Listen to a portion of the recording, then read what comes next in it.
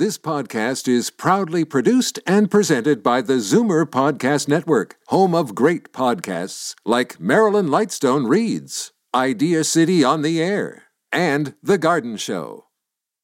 You're listening to an exclusive podcast of Fight Back on Zoomer Radio, heard weekdays from noon to 1.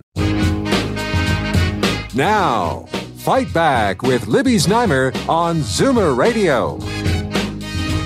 Good afternoon and welcome.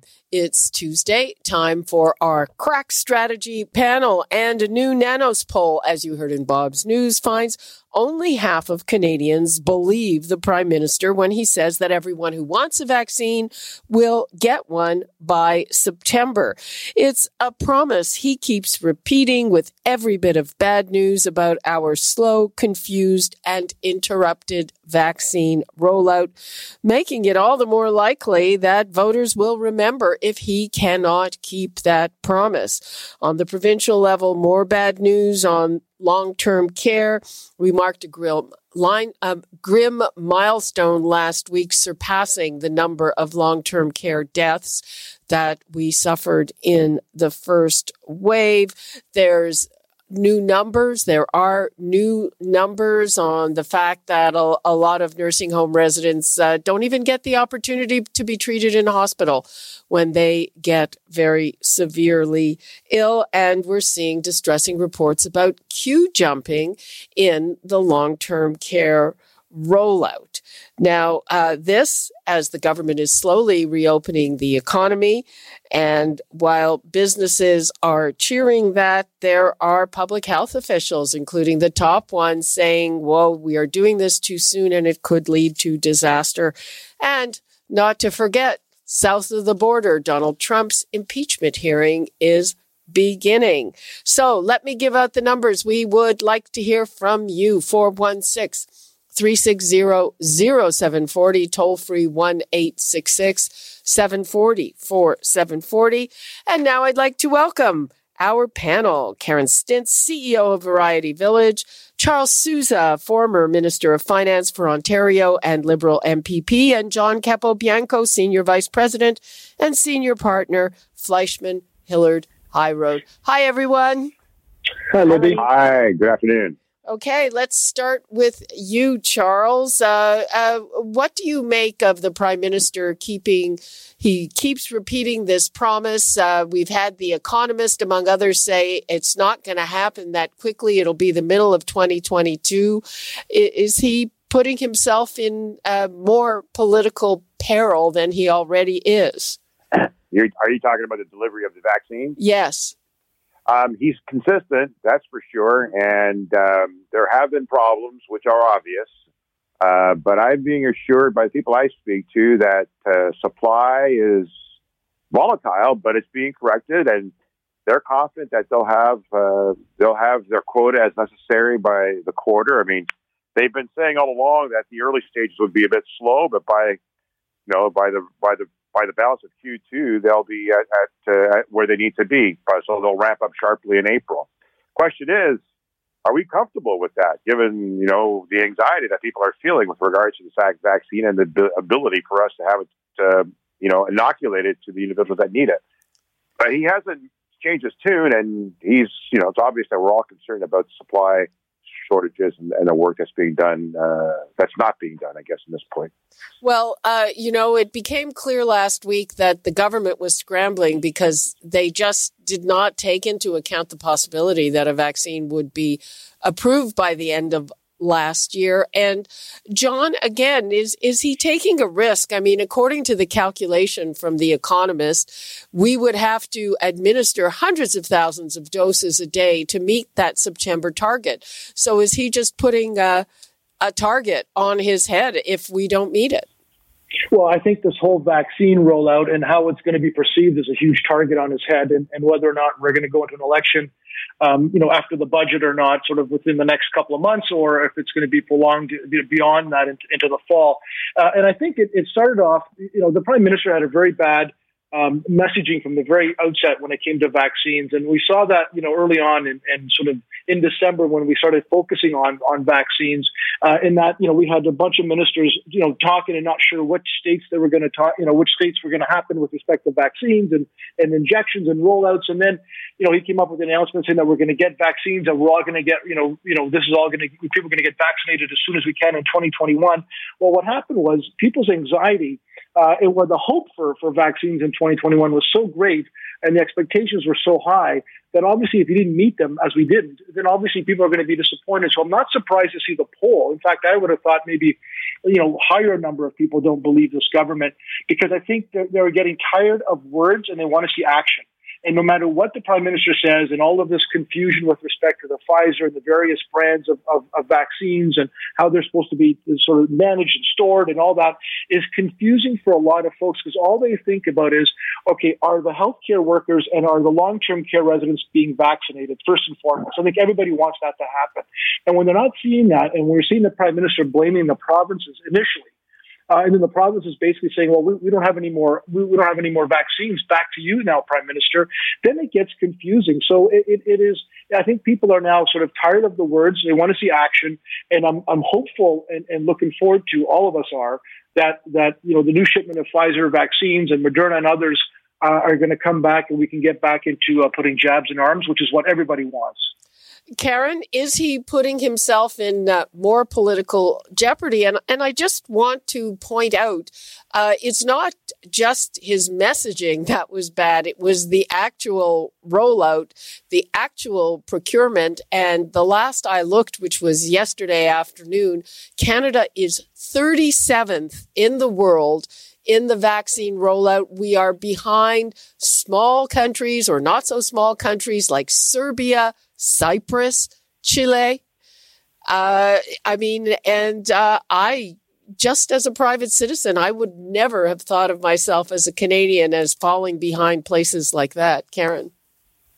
Yeah, and I think that, to the points that have been raised, the public is not going to believe that they're going to receive their jab by September unless there's a clearly articulated plan. And I get that the provinces and the federal government need to work together.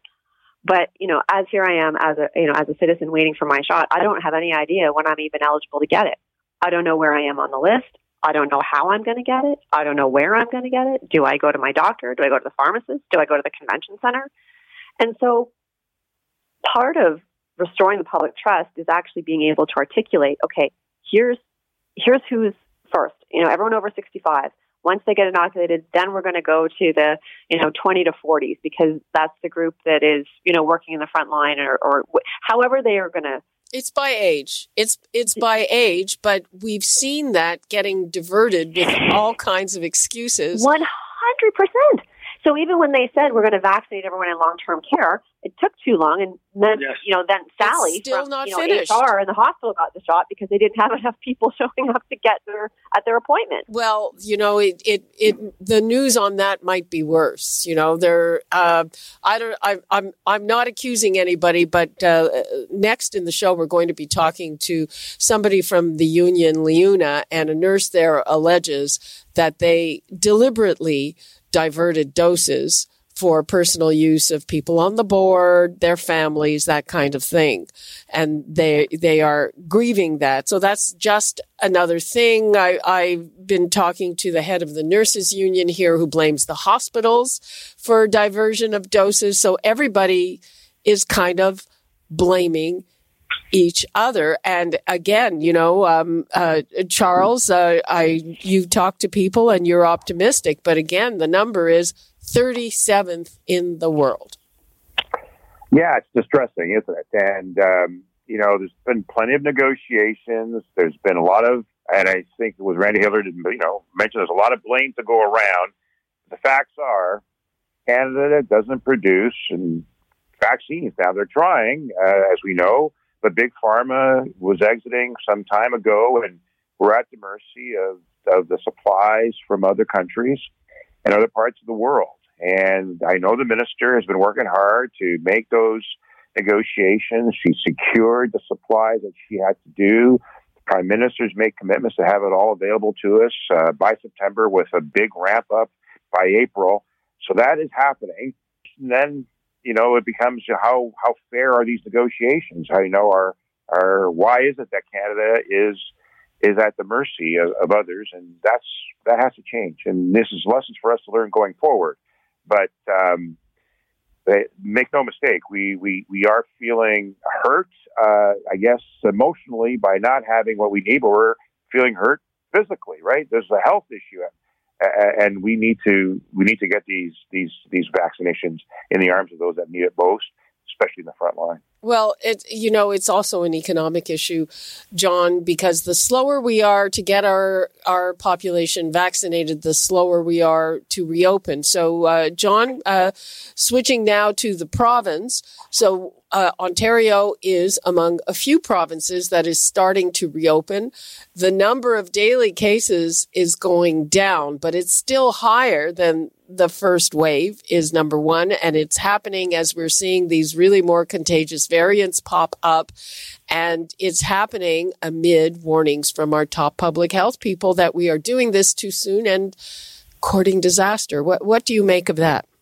Well, and just to agree, Libby, to your point just before the question, which was to say that, the economy in any recovery absolutely starts with the health and the well-being of Canadians, given the vaccines and all that stuff. So the quicker we can come back to some sort of a new normal, and the quicker that all the provinces can release and relieve some of the restrictions and get businesses back to order, the better it is for our economy. So it is health first, and the economy will follow suit. And that's no different in Ontario, and especially because what we've seen with Premier Ford over the course of the pandemic was this balance that he's tried to always play, which was, listening to his healthcare professionals saying that, we've got to shut down, we've got to close, and also listening and also instinctively, because he's a small businessman himself, wanting to make sure that as much as we can and as much as he could to keep businesses and some businesses going while still trying to keep the health of Ontarians first and foremost. So we saw that balance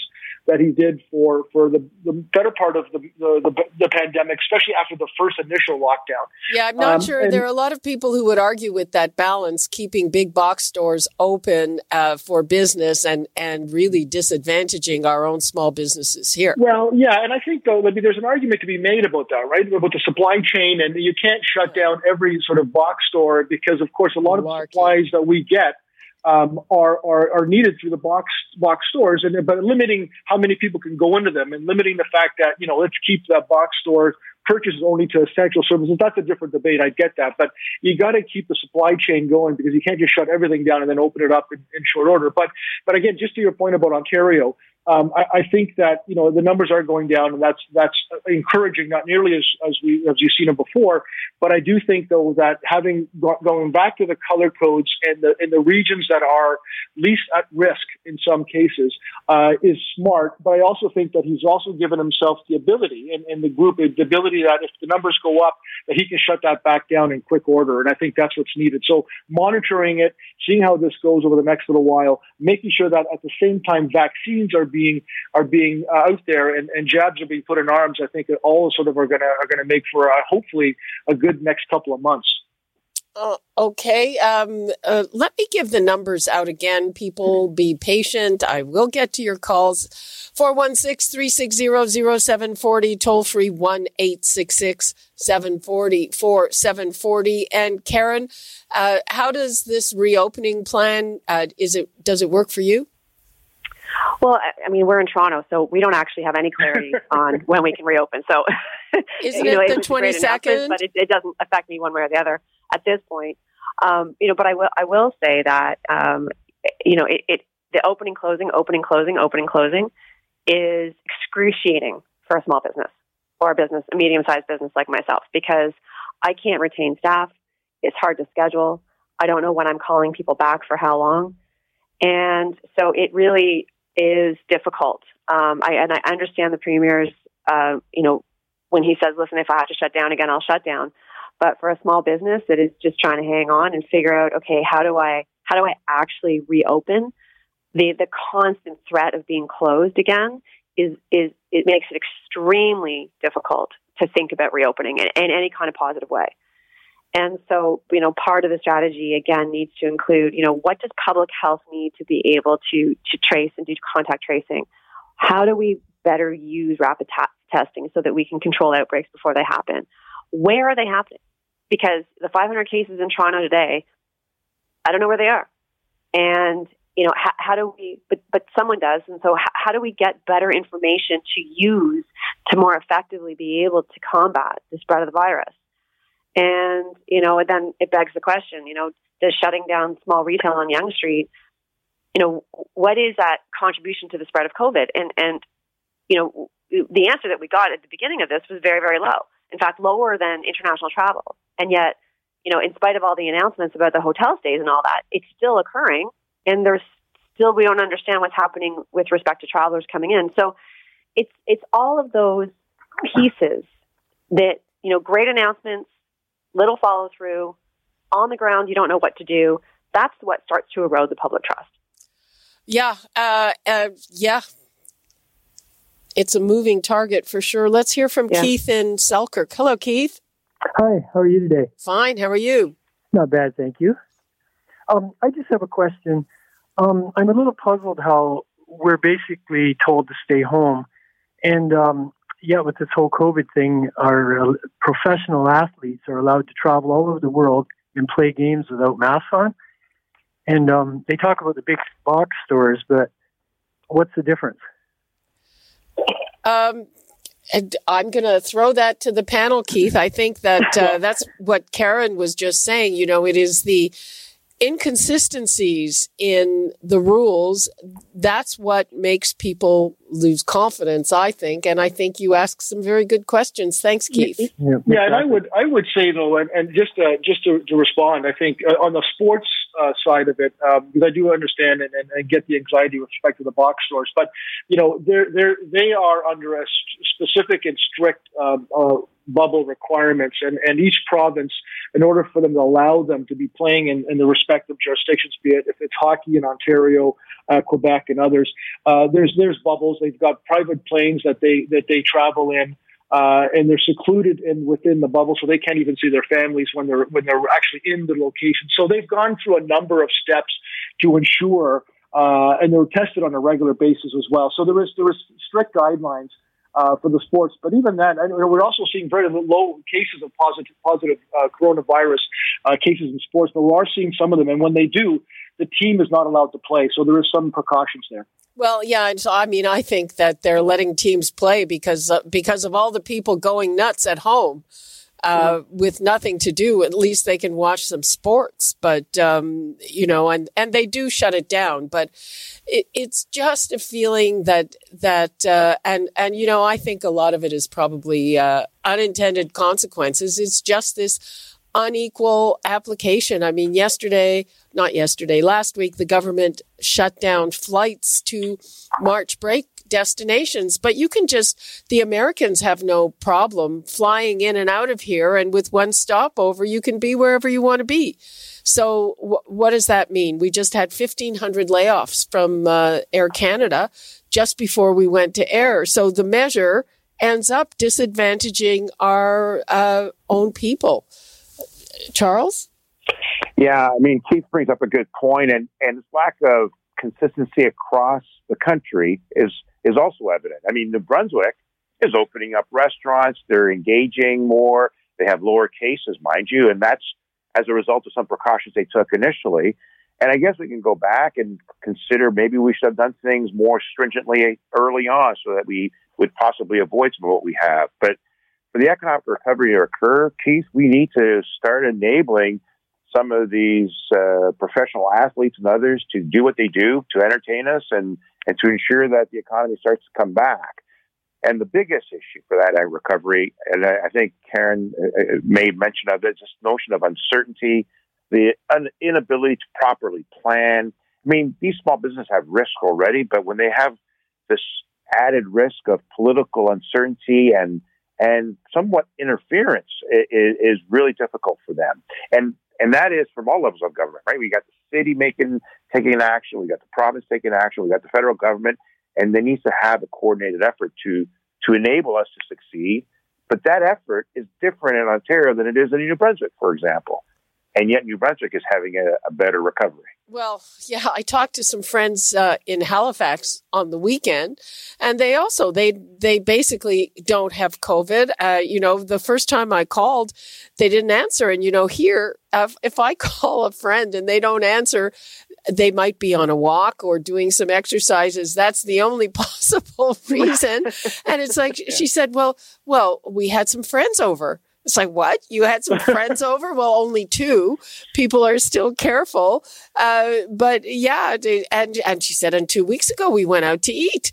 So it's, so what is that like? Well, exactly. And, they had that Atlantic bubble and it was a pain when it was going on, but look at them now. Yeah. Of course, they get that wonderful weather. I still don't envy them. Let's take a call from Massimo in Toronto. Hello, Massimo. Yes, hello, how are you? I just wanted to comment on the lady that spoke before. I own 2 restaurants in the city, one in Yonge Street and one in Etobicoke. And I wanted to agree with the lady that how difficult it is to reopen and close and reopen and close. A lot of our staff left completely the business. So we don't know who's coming back and who's not. That's one thing. Second thing is, when they start opening last year, when the first lockdown, they announced it a week before the Toronto's opening. We couldn't even make it in time. We had to work 4 days straight to reopen the business, day and night, to make sure that we have enough staff, that we make our ordering, that we do the whole process for the reopening. It's extremely hard and excruciating, the fact of opening and closing. It's not a switch that you can turn on and off anytime you want. They don't give us enough time for the opening. They don't tell us what's the procedures. They're not clear on any of the procedures that has to be done. And it's extremely excruciating for the business that we deal with, especially restaurants. Well, half of my staff completely changed career right now. They're not even coming back. I hear, Massimo, have you been able to get by with the pivoting to takeout? Is that working for you at all? Our business, our restaurants, is mostly dining in. This is the most experience. It's mostly intimate restaurants. Our business, then takeout, is like 15% of the business that we do. I mean, we're going by with the help that they're given. I'm not saying no, but for how long? that's the question. How long we can go on? Yeah, and when they opened last year, sorry. Go ahead, please go ahead. When they opened last year, for example, I have in Etobicoke and Oakville, which is like 10 minutes drive.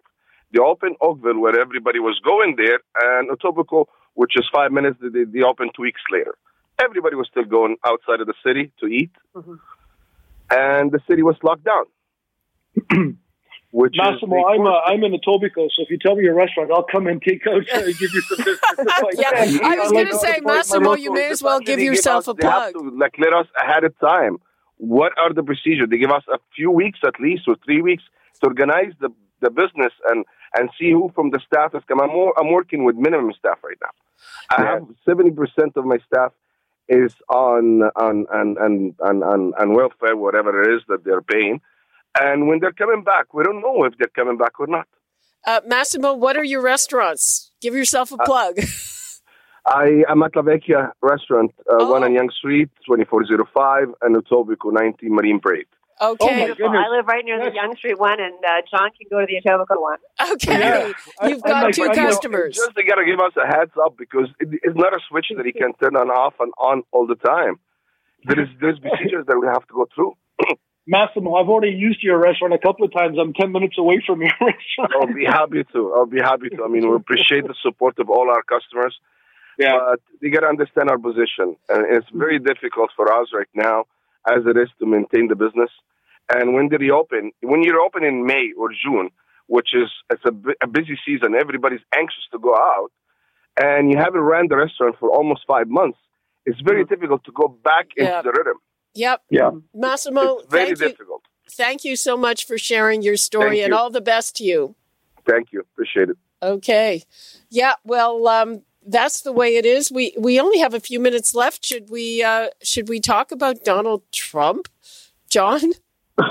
Well, the fact that we're even mentioning his name now, given the fact that we're already in February and a month long, but obviously his the impeachment trial starts today in the Senate. I think they've truncated it to to a week or two, which is probably good news for everybody, just to kind of get it done and over with and then move on. So we'll see what happens. But, I just think that we should just focus on what's going to be happening in the U.S. for the next 4 years. Karen? Yeah, I think that, I understand the argument he's not president anymore. It would be, a kind of a new precedent if they were to impeach a man who's no longer in office. But I still think that they have to go through this process. And my hope is that they do impeach him, at the very least, so that he can't run again. But, to certainly take a stand around the principles of the Constitution, which are worth defending. And Charles? Yeah, listen, no matter who you are, what position you hold, you're the president, you're the prime minister, you have to be accountable for your actions, and it's appropriate that we don't allow such a thing to occur again, and we can't allow that to pass. So I think it's appropriate. I kind of miss his tweets and his social media stuff, but hey, at the same time, he's not displaying any anger. You're a glutton for punishment, I guess, Charles. Okay. I was. Okay, well, yeah. All quiet on that front. Thank you so much to our strategy panel. We'll talk again next week. Thank you, Karen Stintz, John Capobianco, and Charles Sousa. Thanks, Libby. Thanks, Libby. Okay. Have a good afternoon. Okay. I see a caller calling about our next segment. So, Kelly in Toronto, hang on. We are going to take a break. And when we come back, we're going to talk about those accusations of queue jumping at Villa Leonardo Gambin. We'll have that when we return on the other side of the break. You're listening to an exclusive podcast of Fight Back on Zoomer Radio. Heard weekdays from noon to 1. Fight Back with Libby Znaimer on Zoomer Radio. Welcome back. As we have been reporting since the weekend, Villa Leonardo Gambin, a Vaughan nursing home, is at the center of alleged COVID-19 vaccine queue jumping. A nurse there has filed a grievance stating that she was ordered to vaccinate non-frontline staff and family members of board members and to falsify the paperwork afterwards by designating them as frontline workers. And apparently, this slays me, frankly, she was even offered the opportunity to vaccinate her own family members. Now, the home says they merely scrambled to make sure that no doses went to waste when they had some extra. But, we're going to take a closer look at that. It doesn't really add up. The numbers to call, 416-360-0740, toll free 1-866-740-4740. And now I would like to welcome Ann Waller, the local president and business manager at LiUNA Local 3000, which represents that nurse. Hello, Ann. Thank you so much for being with us. Hello, Libby. Thank you very much for having me. So what was your reaction when you heard this from one of your members? I was quite frankly in shock.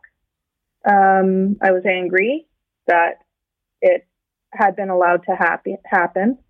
I was concerned, not only for our member, but certainly for the residents and the other staff that work at Villa Leonardo Gambin, because it was clear that these individuals that are not either frontline staff or essential caregivers were allowed into a facility that was an outbreak, potentially infecting them as well. I was just generally shocked and concerned all around. Okay, I mean there are other institutions like hospitals. The same thing has happened, and they said, "Hey, we just ended up with an open vial, extra doses, so we got it into the arms of whoever we could get in there." But when you look at this particular instance, you're saying that it was at least 15 doses. That there's an allegation that a doctor, left with 5 doses. Presumably for personal use. And you've got to wonder, how could you get hold of those family members so quickly in a matter of an hour or so, where the doses could go bad? Exactly. Also, the allegation that they were using leftover doses, the Moderna vial holds 10 vaccines, 10 doses.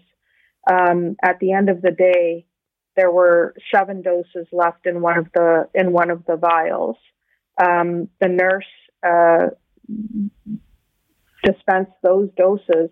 However, after she left, an additional 4 doses were dispensed. Which we didn't. She found from paperwork the following morning. So the assertion that they were using leftover vaccine before it went to waste certainly wouldn't fly, in my opinion, with respect to the additional doses that were given after the nurse left. Sorry, go ahead. I believe the statement was that 21 doses of the vaccine were provided to non-essential caregivers, frontline staff, or residents. I thought that every home or facility is supposed to have a plan about what to do if there are extra doses when you open a vial and finish with everyone who is supposed to get it. So we learned following the story being released that the Ministry of Health, the intention was that a vial wasn't supposed to be unsealed until the exact number of people that would get doses from that vial were available to take it. It's unclear whether or not that protocol was in place at the time that this occurred, or it was put in place, after the story broke. But to the best of my knowledge, and from speaking to the nurse personally, there doesn't appear to have been that protocol in place, or really very strict guidelines in place at the time that the first vaccine clinic occurred. The second vaccine clinic occurred this past Sunday, and it was supervised by public health. And I understand that the guidelines were quite strictly enforced on who was receiving the vaccine and how it was being recorded. Yeah, I mean, if what they were doing was okay, then why would they ask the nurse to falsify the records? Because clearly it wasn't okay. And, again, in speaking to the nurse, the individuals that were vaccinated certainly didn't even appear to fall within the high-risk categories. And that's one of the things that creates so much anger. My own mom is 87 and can't get a vaccine, yet we have 20, 30, 40-year-olds jumping the queue to get vaccines because they happen to know somebody. Do you have any evidence that this was all sort of planned in advance? I would planned in advance is a bit of a stretch, but being able to have 10 or 11 people show up within an hour and a half's notice, you have to wonder, how everyone was assembled so quickly. Now, obviously, we're in lockdown, so you'd assume people were at home, but a short answer to your question is planned in advance. That would be a difficult stretch for us as a union. Now the public health is investigating it, and they may be able to determine that better than we can through the grievance process. So public health is investigating. Those people who got those first doses, presumably, are they getting second doses? To the best of my knowledge, the individuals that got doses in the first clinic, we don't have any knowledge of them receiving doses in the second clinic. Again, the second clinic was this past Sunday, and it was run by public health, so we don't have those records. We can't identify who was vaccinated because we just don't have access to those records. But the nurse that administered the original vaccines did not administer the vaccines to that group in the second round. Okay, and speaking of that nurse, I mean, I've got to give her a shout out for her courage and her integrity. And is she worried about, reprisals or anything like that? Well, we absolutely have to applaud her for coming forward. I believe that this is happening in far more facilities than we are aware of, because employees are concerned about reprisal. They're concerned about losing their jobs. They're extremely concerned, so they're not coming forward. So we absolutely applaud her for coming forward. And of course, she's concerned, but she is still working, and the union will do absolutely everything to protect her in her job, and also to protect her with respect to, her license, which was put in jeopardy by the directive given by the home. And finally, what will happen? What happens next with this? Well, as far as the nurse goes, or what's happening with respect to the vaccines, is public health is now supervising. Yeah, Sorry, the investigation. I mean, are there consequences possible for this? Absolutely, yeah. So public health is doing an investigation, and there are consequences. They could be fined, the license could be revoked.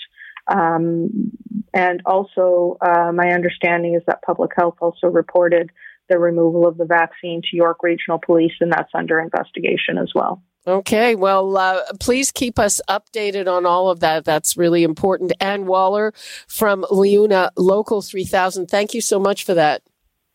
Thank you, Libby. Okay. And Kelly has been waiting very patiently. Kelly, I'm kind of out of time, but please go ahead for 20 seconds or so. Thank you very much. I think that this head of this nursing home, that this should be fired and nothing less. This, if you just give them a slap on the hand, everybody will do it. If they see the message is this kind of activity leads to firing, they'll think twice about it. Because this is sickening what has happened, and not that I want to offend anybody's family members, but who are they? If I said to my brother, come forward, he'd say, no, I'm in my 50s, I'll wait for that age category. I understand the way you feel. Kelly, thank you for that. Okay, we are a little behind schedule here, so we're taking a quick break, and when we come back, convicted drunk driver Marco Muzzo is going before a parole board today to talk about full parole. We will talk about that on the other side of the break. Let me give you the numbers if you have an opinion. 416-360-0740, toll free 1-866-740-4740. You're listening to an exclusive podcast of Fight Back on Zoomer Radio. Heard weekdays from noon to 1. Fight Back with Libby Znaimer on Zoomer Radio. Welcome back. He is the most notorious drunk driver in the country, and today Marco Muzzo is up for full parole. He was responsible for the 2015 Vaughan, Ontario crash that devastated the Neville Lake family, killing 9-year-old Daniel Neville Lake, 5-year-old Harrison Neville Lake, and 2-year-old Millie Neville Lake, as well as their 65-year-old grandfather, Gary Neville. Their 64-year-old grandmother and 91-year-old great-grandmother were also seriously injured. Muzzo sped through a stop sign in his Jeep Cherokee and smashed into the family's minivan. He was driving home from the airport after celebrating his bachelor party in Miami, and he was about 3 times the legal limit for alcohol. He was sentenced to 10 years, and in 2016, and he was granted day parole in April of 2020. So, does he deserve full parole now? Let us go to criminal defense lawyer Ari Goldkind and Andrew House, who is a lawyer with Fasken Martineau Dumoulin, and who is a former chief of staff to the Minister of Public Safety. Hello, and thanks so much for being with us. Great to be on with you, Libby. Thanks, Libby. Okay, let us begin with Ari. So a lot of people just shake their heads when they see this. He was sentenced to 10 years, but 10 years isn't 10 years. He's been on day parole, which means that he has to go back to a halfway house, so he's not in jail. And now he might get full parole. Libby, there's two parts to the question there, and I think there's a third part that Canadians should be aware of, and you just flagged, and you and I have talked about it many times, which is 10 years in Canada doesn't mean 10 years. 9 years doesn't mean 9 years. It tends to mean, unless there's some very, very significant malfeasance in the jail, by that I mean fighting in jail, new charges, people tend to get parole at around the 1/3 mark at their earliest eligibility, sometimes a few months before that. So a lot of Canadians, Libby, don't even know that that's the way the system works. Now, morally, whether he should get parole or not depends on people's personal morals. But from a parole board standpoint, what the parole board is dealing with in black letter law or policy today is the concern about public safety. Is he a risk to public safety? His notoriety, quite frankly, the input of Miss Neville Lake, the tragic heart-stopping story of Miss Neville Lake, who not only lost her 3 children, their grandfather, 2 others terribly injured by Mutso getting off a private plane, getting into his Range Rover, being so drunk that he urinated himself. By the parole board's own standards, Libby, this man should legally be given full parole today. And in my view, Libby, as unpopular as it is, he should have been released on full parole a long time ago. He simply, because of his notoriety and giving some very, very stupid answers, I don't know why he gave them, but he did, at his first day parole hearing years ago, that is the only reason we're having this discussion today rather than about a year ago. Andrew House, do you agree? Is Marco Mutso actually being treated in a harsher way than someone else doing the same thing would be? So, I mean, these are very difficult decisions that a parole board faces. But one element of this that really bothers me is his past history. In criminal law, I believe in second chances.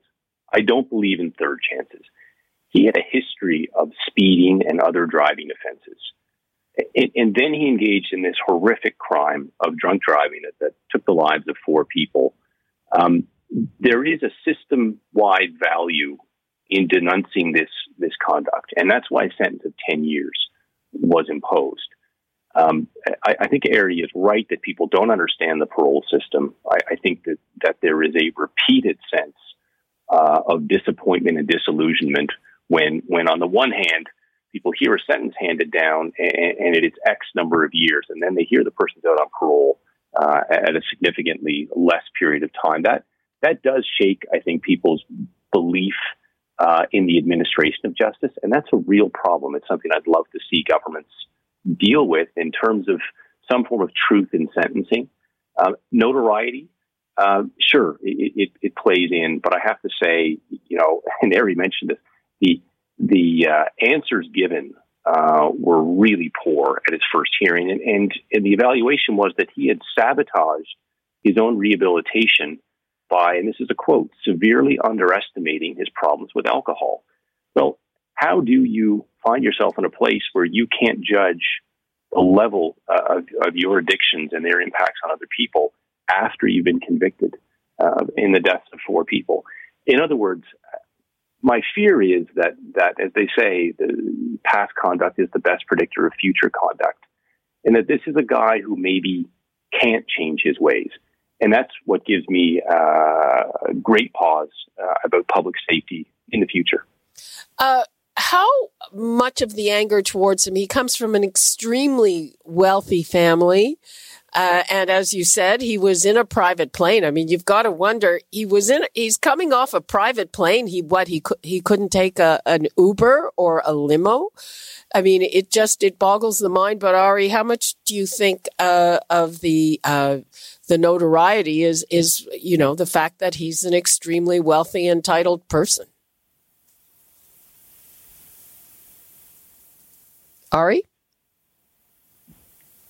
Libby, you cannot extricate that from the discussion. Anybody telling the truth or being honest about this, he is straight from central casting as the perfect public enemy number 1. And let me explain why that matters. He is Caucasian. He is wealthy. He's daddy's billionaire son. As you mentioned, Libby, he gets off his private jet. He could have had 10 limo drivers drive him where he wanted to go compared to most Canadians who right now are struggling to pay for a taxi or an Uber, their mortgage or their rent. So he is the perfect enemy of the people. Part of the problem of this story, Libby, and you and I talked about this years ago, part of the problem of the story is that he is the perfect boogeyman for this because he had the misfortune to do what he did but go through the wrong intersection. Canadians would be remiss all across this country, and this is why I have deep sympathy for Mothers Against Drunk Driving and York Regional Police, that even before COVID, when Mr. Muzzo was in court on certain days, Libby, and this was national news across Canada, there were massive numbers of drinking and driving arrests in York Region. Now, why does that matter? Because for all of the attention we put on to Mr. Muzzo, his notoriety, his wealth, it's easy to point the finger at him. There are thousands of Canadians, likely pre-COVID, everybody should be home currently, that drive drunk 2 or 3 times over the legal limit. If they get caught, which is extremely rare, Libby, extremely statistically unlikely to be caught, they, if they're caught, get a $1,200 fine, or they make it home. So I'm hoping that some of the light of this, and Mr. Muzzo, when this is all done, will not disappear gently into that good night the way so many people convicted of things do, but he could actually have an important voice to go across the country. If he's paid to speak, all of that money goes to the Neville Lake family, and hopefully encourage people on a going forward basis to not put themselves in a position to be the next Marco Muzzo. Okay, I'm going to give the numbers out. Audience, we have a few minutes left. If you have an opinion on this, Marco Muzzo, the convicted drunk driver, up for full parole. Should he get it? Should he not get it? 416-360-0740. Toll free 1-866-740-4740. And Andrew House, I would like to touch on something that, sometimes I find puzzling in all kinds of cases that involve parole. And I'm thinking of people who are also suspected terror suspects. And that is, what do you see? What's the capacity of these parole boards to figure out this sincerity? I mean, Muzzo has now said he will take full responsibility. He's apologized. He's recognized that he's ruined the lives of the surviving Neville Lake family. So a parole board can hear, you said he was really stupid in what he said the first time, but now he's saying the right things, and other people who are up for parole say the right things. So how do you assess the capacity of a parole board to figure out if it's the real deal? Well, I think famously, human beings, they say, are no better at judging, truth from fiction than dumb chance or straight luck. It's sort of 50-50. There's no special or magical power for judging someone's verbal sincerity as you see them in a hearing. I think it's even more difficult when the hearing is remote. I was just about to say that. You bet. What you have is the person's dedication as measured by the correctional service in following the correctional plan. Have they shown remorse? Have they taken responsibility? These things are often measured in court at sentencing, but then you see evidence of that sincerity in their willingness to follow the plan within the prison institution, seeking help for things like anger management, literacy. I'm speaking generally here, but then to turn specific, taking counseling for addictions. That didn't appear to happen in a sincere way with this individual in the lead up to his first parole hearing. Well, that plays heavily in the minds of parole board members, and it's one of the ways that they judge future prospects. But there is, of course, the ability to revoke parole. And this isn't, in my view, done nearly enough. When someone doesn't follow the conditions set out for them by the board, you face a suspension hearing, and following that suspension hearing, the board must revisit whether parole was, in fact, a good idea, and they can allow parole to continue, or they can revoke parole. And, this is a situation where if this individual says, as he has, I'm never going to drink again, make that a condition. Go ahead and make it a condition for life. And if he can't live up to it, revoke. That will sound harsh to some people, but, this guy has an opportunity to make, in some small way, a step towards changing his ways and maybe setting an example for others in some small way. Well, I would make that stick. I would make the conditions very strong. I would monitor those conditions until his warrant expiry date. After that date, the board has no more jurisdiction. So that would be the end of the 10-year period. But in that period, make his commitments real and make them stick, and allow that to be an example not only to him, but to others. Okay, let's take a quick call from Rick in Guelph. Hi, Rick. Hi, Libby. I'd like to ask, what was Marco Muzzo charged with? What was he convicted of? He was convicted of drunk driving. But drunk driving. What do you think, he should still be in prison? Exactly. I think he should have been charged with vehicular homicide and 4 counts, and he should still be in prison. He had good lawyers, expensive lawyers, I would bet, that got the charges reduced, and so now he's walking the streets. He should still be in prison. Okay there, Rick. Thanks for that. Let's also get to Clay very quickly. We're running out of time. Hi, Clay. 20 seconds. What do you think? He should have been prosecuted to the full extent of the law. And I'll say this, that I feel very strongly about it. Anybody that climbs behind the wheel and is impaired and kills somebody should be charged with premeditated murder, period. Cut and dried. That's it. No ifs, ands, or buts. Okay, Clay, thank you for that. So I have to say we're going to probably pick this up again Free for All Friday, but before we wrap up, I'm going to give the last word to our guests. Please, 20 seconds or so each, starting with Ari. Libby, in 20 seconds, for people who are concerned about this, be concerned about sentencing, be concerned about parole, as Andrew mentioned as well. He called it truth in sentencing, which is a well-known phrase in our business. But from a parole standpoint, so long as he's never driving again, he is not a risk to public safety. But also, Libby, as I said, in 5 seconds, this should not just be a story about Marco Muzzo. This should be about the number of Canadians still drinking and driving. Okay, and Andrew, 20 seconds. Look, I agree. This is bigger than any one person, but it affects so many Canadians. There are technological solutions. I think the automotive industry is bringing us to a place where the car knows a lot about the driver, and there has to be a way of measuring if a person is so impaired that they shouldn't be operating. It sounds like this individual was that impaired, and I leave that to the automotive companies to figure out. But there's an opportunity there to prevent harm before it happens, rather than focusing on punishment. Okay. That's all the time we have for today. Thank you so much, Ari Goldkind and Andrew House. And that's all the time we have for today. You're listening to an exclusive podcast of Fight Back on Zoomer Radio. Heard weekdays from noon to 1. This podcast is proudly produced and presented by the Zoomer Podcast Network, home of great podcasts like Marilyn Lightstone Reads, Idea City on the Air, and The Garden Show.